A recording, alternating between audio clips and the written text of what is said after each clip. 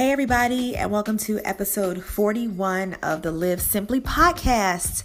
It is Sunday and it is a great day to be alive. Yay!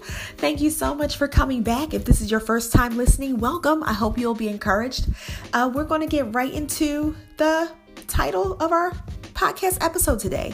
The discussion is when frustration is a good thing. Do you ever think frustration can be a good thing?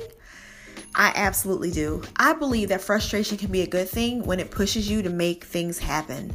You know, like when you're tired of being sick and tired, your frustration will motivate you, hopefully, to start making changes. And when that's the case, that's a good thing. So, maybe you've been feeling frustrated lately, or maybe you know somebody that's been feeling frustrated lately. If so, share this podcast with them. But anyway, the frustration may be because you're kind of stuck in a personal place of growth, or, you're not quite content or happy with the path that you're taking in life right now. Whatever frustration may be, check out the following. And they're just some suggestions and some questions that you want to reflect on. And yes, I have not told you in a couple days, but you may want to get out, your notebook or your paper and just write down the answers to these questions and suggestions and, do something with it to get you out of this rut of frustration. All right. So the first thing I want you to respond to is, do you know what's causing the frustration? It's important to get to the root of this emotion. You can't fix it if you have no idea what's triggering it. So if you're totally clueless, ask God to reveal the what and the why to you. Oh, and trust me, He will answer. Not only ask Him, but just think about it on your own. Think about what has been causing the frustration. Is there something specifically? Is there a certain place that's causing the frustration? A certain person?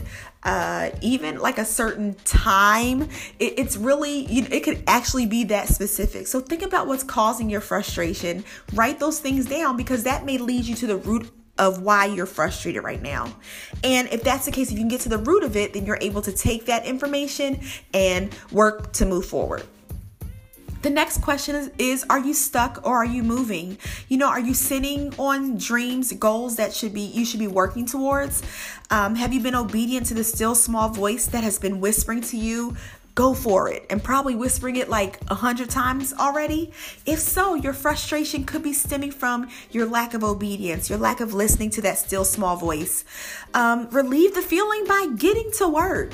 I've said it before. If you are hearing that same message, like that same still small voice over and over, and it is lined up with with God's word and with your passions and your dreams, then more than likely it's something that you need to be doing. So get out of your rut, get out of being stuck, and move forward. And that may help to relieve the frustration. Finally, are you settling due to fear? Have you chosen to remain on level 1 when you know you should be on level 10? Are you remaining in a place of comfort and ease due to the fear of stepping into more?